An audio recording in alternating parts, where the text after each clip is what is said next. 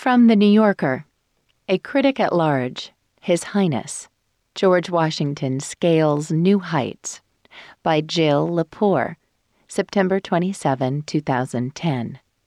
Read for you by Teri Linden. Jared Sparks, 37, and known for his editorial eye, reached Mount Vernon by carriage just before sunset on March 14, 1827. He made no note of the grounds, the house, the stables, the slope of the hill. He sought only George Washington's papers.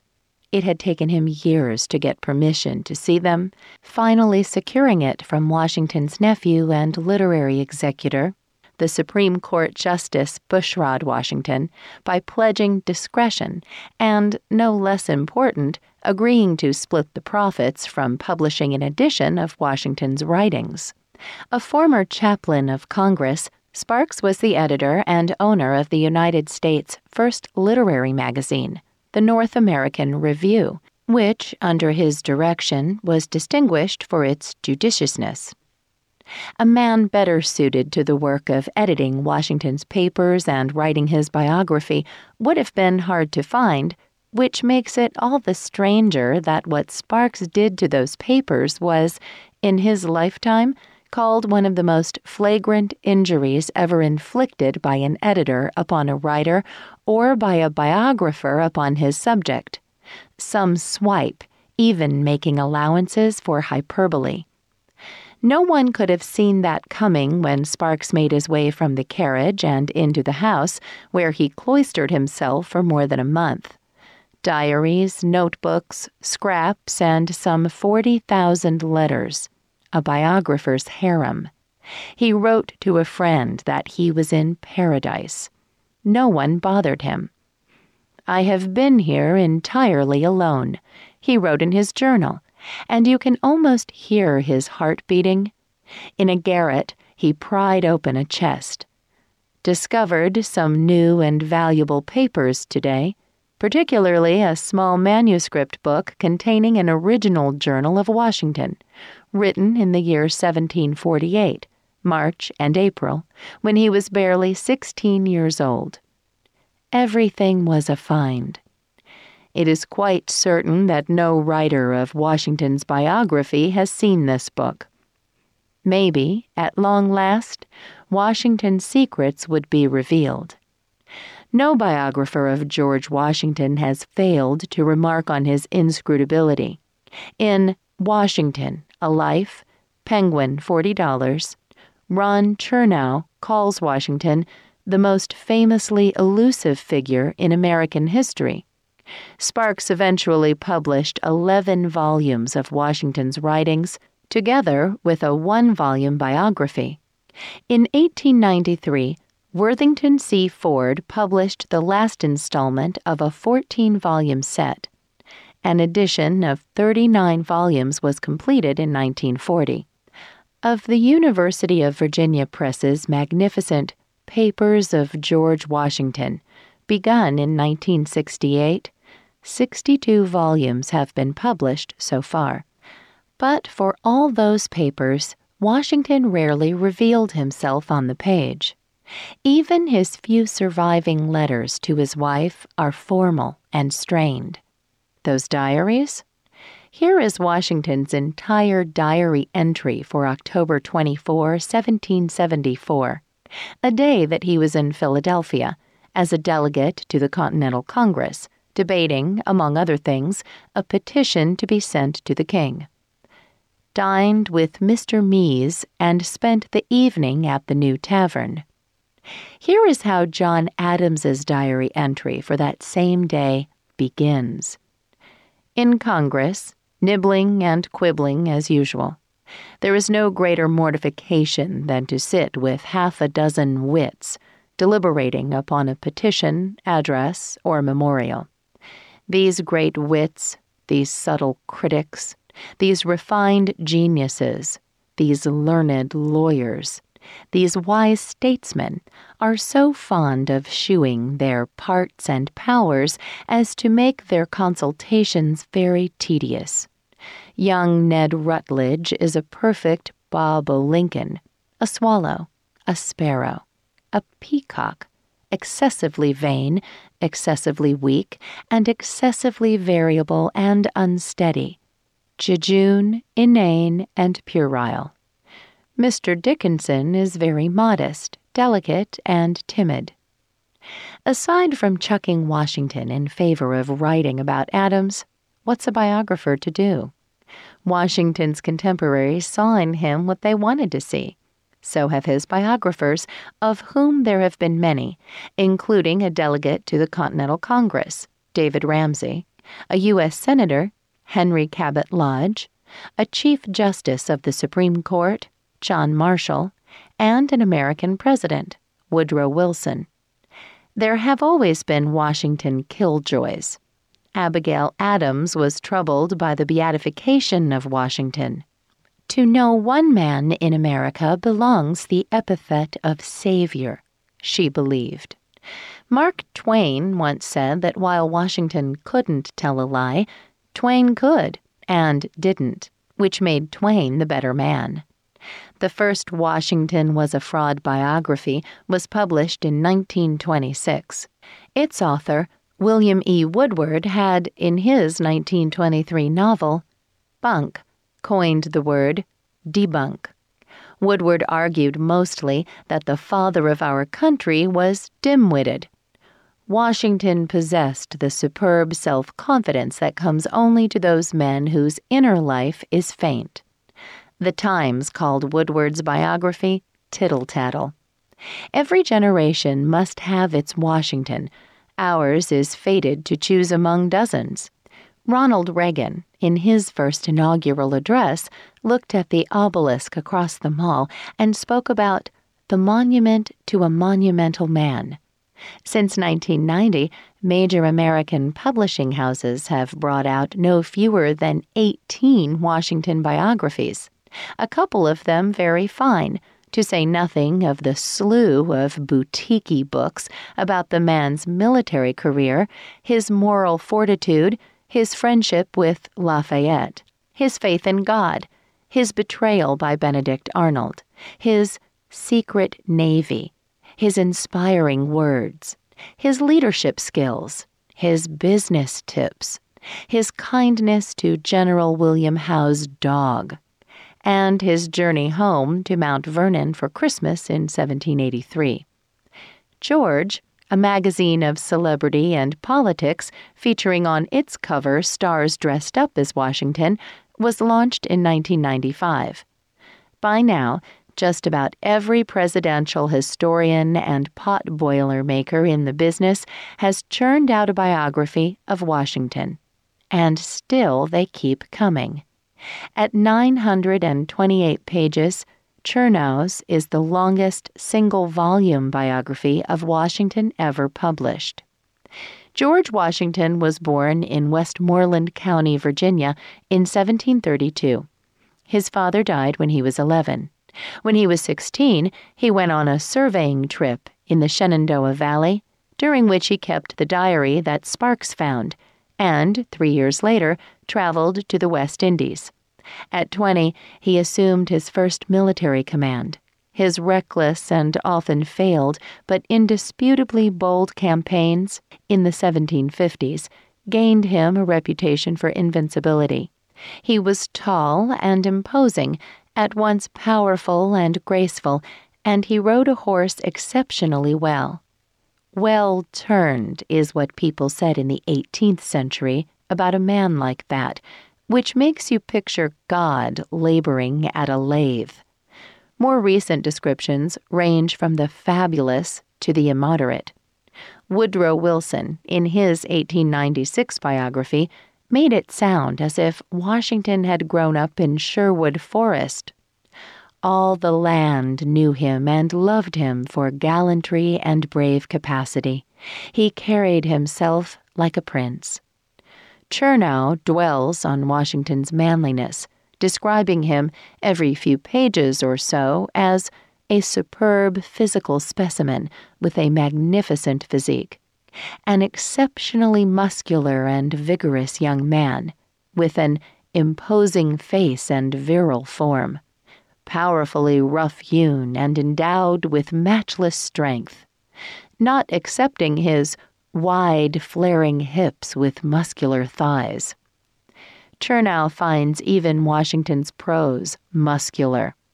The mar to his beauty was his terrible teeth, which were replaced by unsuccessful transplant surgery and by dentures made from ivory and from teeth pulled from the mouths of his slaves. Washington was elected to the Virginia Assembly in 1758 and was married the next year. Until the passage of the Intolerable Acts, he occupied himself managing his vast estate and wasn't much animated by the colony's growing struggle with parliamentary authority. But then he threw himself into it, serving as a delegate to the First Continental Congress in 1774. The next year, he was appointed Commander-in-Chief of the Continental Army and rode to Cambridge to take command. During the war, and even more after it, Washington came to embody the new nation's vision of itself, virtuous, undaunted, and incorruptible. Nothing earned him deserved admiration more than his surrendering of his command at the end of the war. That resignation, relinquishing power when he could so easily have seized it, saved the Republic. He returned to public life in 1787 to preside over the Constitutional Convention, where he played a largely ceremonial but nonetheless crucial role. Washington knew the difference between ceremony and pomposity and kept to one side of it. He was elected president by a unanimous vote of the Electoral College.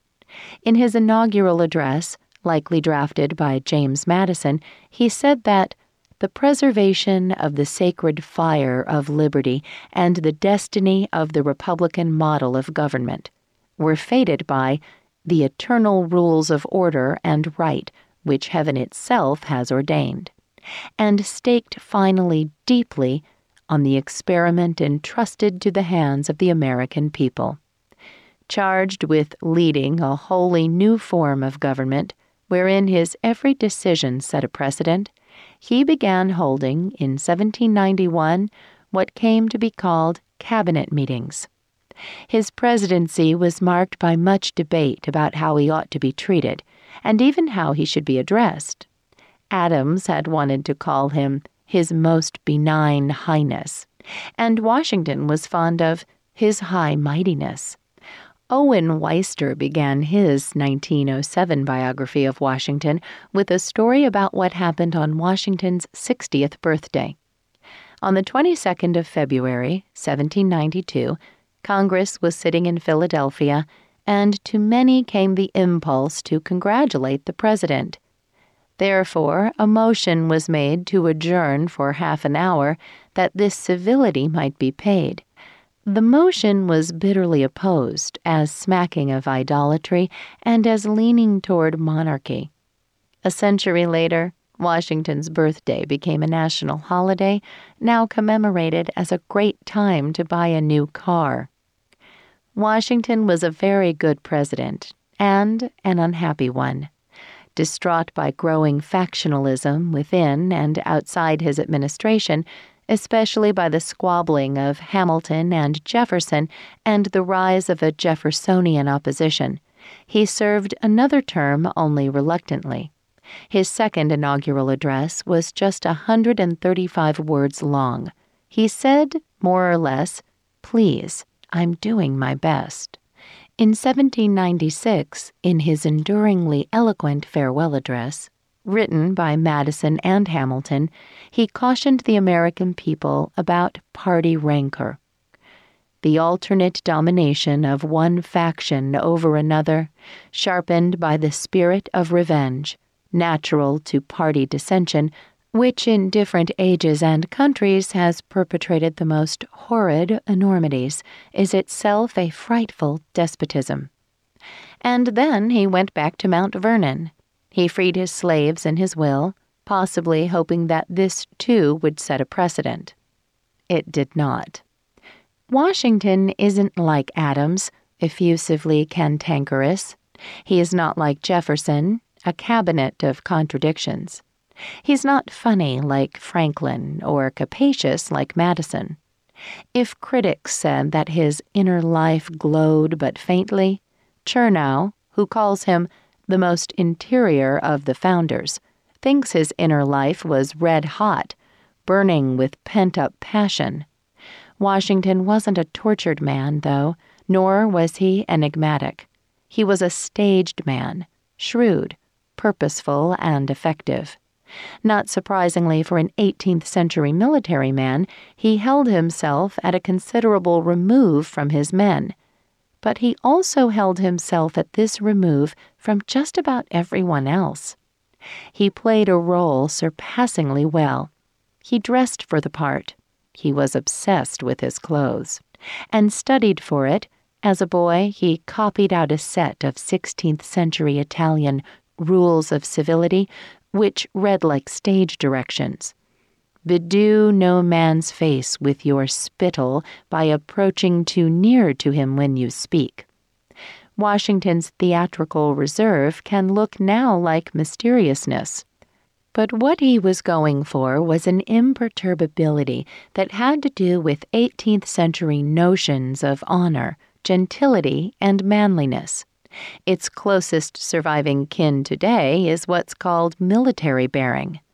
Chernow's aim is to make of Washington something other than a lifeless waxwork, an impossibly stiff and wooden figure composed of too much marble to be quite human. That has been the aim of every Washington biographer, and none of them have achieved it. Sparks, so far from doing it, only made things worse. Setting Washington on stilts is what Sparks was charged with, although really, Washington was already up there, leaning on legs of wood. Washington retired from public life just when biography was becoming a popular middlebrow genre. Lives have been written since before Plutarch, but the word biography wasn't coined until the 17th century, and the modern genre began to take shape only with the publication in 1791 of Boswell's Life of Johnson. The United States was new. The presidency was new. Biography was new. How Washington's life was written would set a precedent. What would biography be in a republic? In June of 1799, Mason Weems, an itinerant preacher and bookseller, wrote to the Philadelphia printer Matthew Carey to tell him that he had begun writing a life of Washington. "'Tis artfully drawn up, enlivened with anecdotes, and in my humble opinion, marvelously fitted. It will sell like flaxseed." That December, Washington died quite suddenly. The nation mourned, but the timing, so far as Weems was concerned, could hardly have been better. "Washington, you know, is gone," Weems wrote Carey. "Millions are gaping to read something about him. I am very nearly primed and cocked for him." Weems's chatty and exuberant Life and Memorable Actions of George Washington was first published in 1800. It sold like flaxseed. By then, Weems was already soliciting advance subscriptions for a quite different sort of biography, a wildly hyped but ponderous 5-volume set written by John Marshall. Adams, Washington's successor, nominated Marshall as Chief Justice in 1801, in the last months of his presidency. Marshall's Life of Washington, a defense of federalism and an attack on Jeffersonianism, is a testament to the party rancor that Washington despised. Its first 2 volumes came out in 1804, while Jefferson was running for re-election. Federalists were disappointed in it. Republicans were disgusted by it. It was a terrible flop. Marshall claimed to have relied chiefly on the manuscript papers of General Washington, those papers at Mount Vernon in the possession of Bushrod Washington, who was also an Adams appointee to the Supreme Court and who gave Marshall permission to write an authorized biography. But it has since been discovered that Marshall actually copied a great deal from published sources without attribution, and Jefferson liked to say that Marshall made most of it up. At the time, rules about evidence were changing. What Marshall ought to have put in quotes by modern standards, he sometimes didn't. It was unclear how much a biographer ought to rely on anecdotes. The story about young George chopping down a cherry tree, "I can't tell a lie, Pa. You know I can't tell a lie. I did cut it with my hatchet," comes from Weems and is generally thought to be Weems's invention, which makes a nice riddle. If "I can't tell a lie" is a lie, what's true?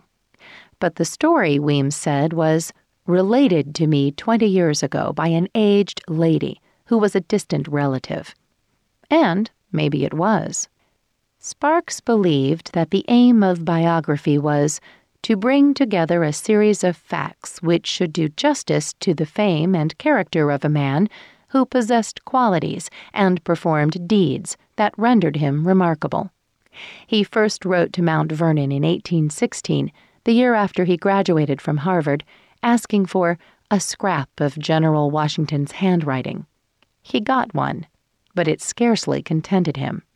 Beginning in the 1820s, Sparks traveled all over the United States and across Europe, gathering the lost, scattered, and junked papers of the Revolutionary generation. Sheaves of Benjamin Franklin's papers had wound up in a tailor's shop on St. James's Street in London. Some of them had been cut into sleeve patterns. "Those who established our liberty and our government are daily dropping from among us," Daniel Webster observed at the dedication of the Bunker Hill Monument on June 17, 1825, the battle's 50th anniversary. Adams and Jefferson died on the 50th anniversary of the Declaration of Independence in 1826. 6 months later, Sparks set out for Virginia, intending to satisfy himself about Marshall's and Weems's reliability by talking to people who knew Washington well, before the last of them died. A nephew of Washington's told him that Weems really had talked to a lot of old people, that his biography was generally accurate as to facts, and that his use of anecdote, although embellished, seldom misleads. Sparks visited Madison, who was 76. Madison, Sparks reported, viewed Marshall's volumes as highly respectable, but riddled with the bias of party feeling. At Mount Vernon, Sparks guessed that it would take him a year just to read Washington's papers. He wrote to Bushrod Washington, begging permission to take them back home to Boston. He planned the removal down to the last detail. He would build boxes. He would buy insurance. He would keep them safe in his study, and when he was away he would deposit them in a fireproof vault in a bank. The judge agreed, and back in Massachusetts, Sparks later moved with 8 boxes into a house in Cambridge that had briefly served as Washington's headquarters, so that he could edit the papers where the great man had written them. Sparks adored Washington, his courage, his character, his poise, even his handwriting, which he found close and handsome. He did not, however, adore his literary style. That Washington was not a scholar is certain, Adams wrote. That he was too illiterate, unlearned, unread for his station and reputation is equally past dispute. Washington was poorly educated and, at least compared with the writing of men like Franklin, Jefferson, and Madison, a charming fluency on the page was not among his talents. On paper he could be clumsy, exactly the opposite of what he was in person. Sparks wanted to fix that, and did. His ideas about editing came from the world of magazines, where he had a very heavy hand. One of his North American Review writers, the historian George Bancroft, was forever warning him, "You must not make any alterations or omissions without consulting me," and Sparks was forever ignoring him. Sparks corrected Washington's spelling and punctuation. What he found badly expressed, he rewrote. Where Washington called Israel Putnam Old Put, Sparks had him call him General Putnam. Putnam was the general who is supposed to have told the Americans facing the British at the Battle of Bunker Hill not to fire till they saw the whites of their eyes. When Washington called a small amount of money a flea bite, Sparks changed this to an amount totally inadequate to our demands. Passages in which Washington criticized New England men, as when he remarked on the unaccountable kind of stupidity in the lower class of these people, Sparks simply struck out, silently, despite having been advised that any alteration should at least be marked with an asterisk. The work of selecting, copying, and editing took 10 years. Sparks's Writings of Washington was completed in 1837. The next year, Sparks joined the faculty at Harvard as its first professor of history. In 1849, a year after the cornerstone was laid for the Washington Monument, Sparks became president of Harvard. He had also published Franklin's papers along with Franklin's autobiography and launched a popular book series, The Library of American Biography. People called him the American Plutarch.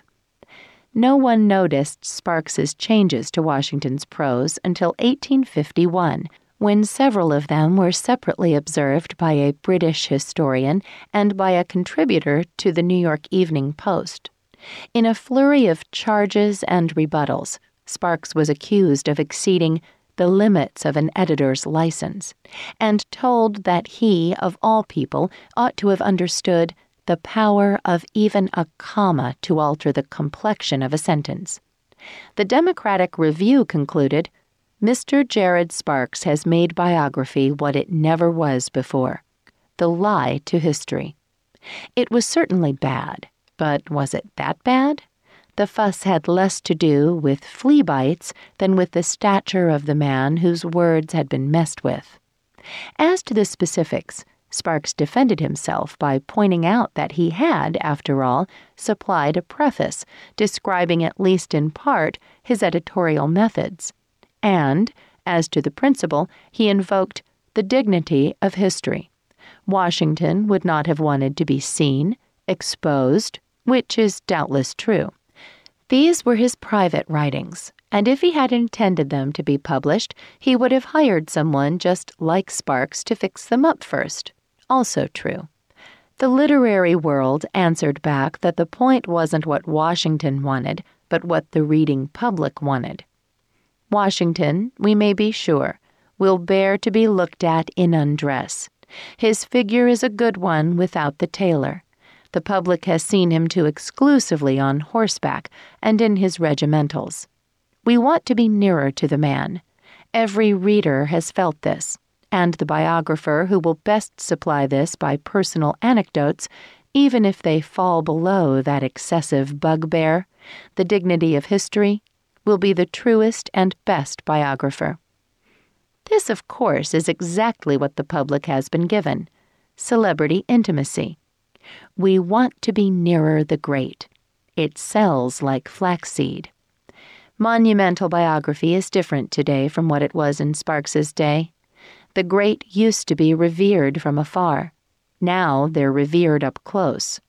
Aside from Weems, Washington's early biographers barely mentioned his childhood. Even the gossipy Weems ignored Washington's mother, Mary, about whom little is known, calling her only a charming girl. Marshall dispensed with Washington's childhood in a page and a half. Ramsay covered the first 19 years of the man's life in a sentence of 12 words. When Sparks was in Virginia, he rummaged around and asked but didn't find out much, except that Mary Washington was little polished by education and remarkable for taking good care of her ducks and chickens. In print, he was circumspect. Her good sense, assiduity, tenderness, and vigilance overcame every obstacle. Chernow, having almost nothing more to go on, builds a character out of a stack of adjectives.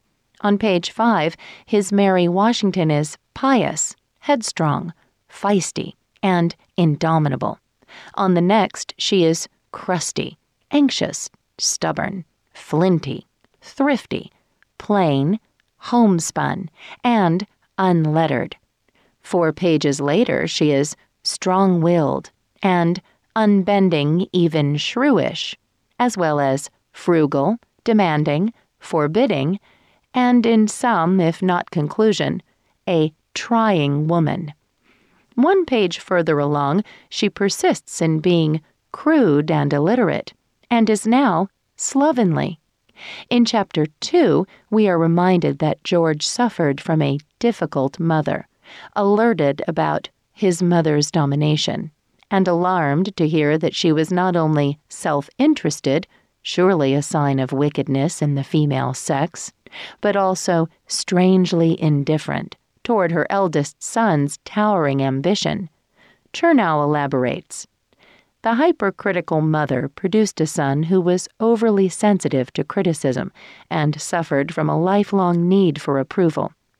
One suspects that, in dealing with this querulous woman, George became an overly controlled personality and learned to master his temper and curb his tongue. It was the extreme self-control of a deeply emotional young man who feared the fatal vehemence of his own feelings, if left unchecked. Anything pertaining to Mary Ball Washington stirred up an emotional tempest that George quelled only with difficulty. Never able to express these forbidden feelings of rage, he learned to equate silence and a certain manly stolidity with strength. This boyhood struggle was, in all likelihood, the genesis of the stoical personality that would later define him so indelibly. The diagnosis has supplanted the document. Sparks thought he knew how Washington wanted to be remembered, but he never supposed he knew what it felt like to be Washington. Chernow does, not because he knows more than Sparks did, but because he thinks differently than Sparks did about what it is to understand someone, which means that he also thinks a whole lot differently about feeling and understanding than Washington did. And that, right there, is the problem. Washington, A Life, is a prodigious biography, expertly narrated and full of remarkable detail. But it is a psychological profile of a man who lived and died long before our psychological age, a romantic portrait of a man who was not a romantic. Washington lies upon the analyst's couch, teeth clenched, tormented by his mother, the mad woman in Mount Vernon's cobwebby attic. All Sparks ever found up there was a diary. In the end, Mr. Jared Sparks's liberties with George Washington, as one critic dubbed the affair, had less to do with gussying up the president's prose than with editorial presumption set loose in an archive. A great deal that survives today of the founding era of American history survives because Sparks, in an extraordinary quest to which he devoted his life, found it and saved it. But much of what has been lost because Sparks never looked for it, or found it and didn't bother to keep it. Sparks believed that the machinery of society and government is kept in motion by the agency of a few powerful minds. He kept only what he valued, the worthy political writings of great men. Papers he didn't find interesting he cut up, handing the scraps out as mementos. In the margin of a 73-page draft of Washington's first inaugural address, he wrote, "Washington's handwriting, but not his composition," and then cut it up, and gave the cuttings to friends. Correspondence with nobodies he threw away. The papers of the obscure, are they garbage? About the time that Sparks was defending himself against charges of Baudelarizing Washington's letters, Herman Melville was reading a tattered copy rescued by the merest chance from the rag pickers of an out-of-print book called Life and Remarkable Adventures of Israel R. Potter, the memoir of a poor Rhode Island farmer who claimed to have been wounded at Bunker Hill and taken to England as a prisoner of war, where, a beggar on the streets of London, he scraped by, mending broken chairs. The Life of Potter is a cheap, tiny book, forlornly published on sleazy gray paper, about a very unimportant person, just the kind of book Sparks hated. The present unfortunate propensity of filling tomes of quartos and octavos with marvelous accounts of the lives of men and women who, during their existence, produced no impression on the public mind, and who were not known beyond the circle of their immediate friends or the mountains which bounded the horizon of their native villages, is preposterous and absurd. Sparks wrote, "Why should the world be called off from its busy occupations to listen to an ill-told story of their little concerns?" Melville knew what it meant to watch one's writing reduced to waste paper. "Though I wrote the Gospels in this century, I should die in the gutter," he wrote to Nathaniel Hawthorne in 1851, predicting rightly that Moby Dick would be a disaster.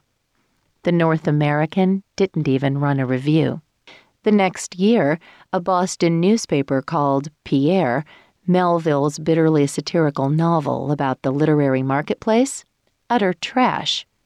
In 1854, Melville produced a difficult and messy comic novel based on Potter's failed, forgotten, and pathetic memoir, thereby willfully defying, in about 6 different ways, popular taste. Like Orlando and Edwin Mulhouse, Melville's Israel Potter is a parody of biography. It upends every convention of Sparks's Library of American Biography. The glory of war, Melville skips over the Battle of Bunker Hill as a story too boring to tell. Suffice it that Israel was one of those marksmen whom Putnam harangued as touching the enemy's eyes. The rewards of patriotic virtue?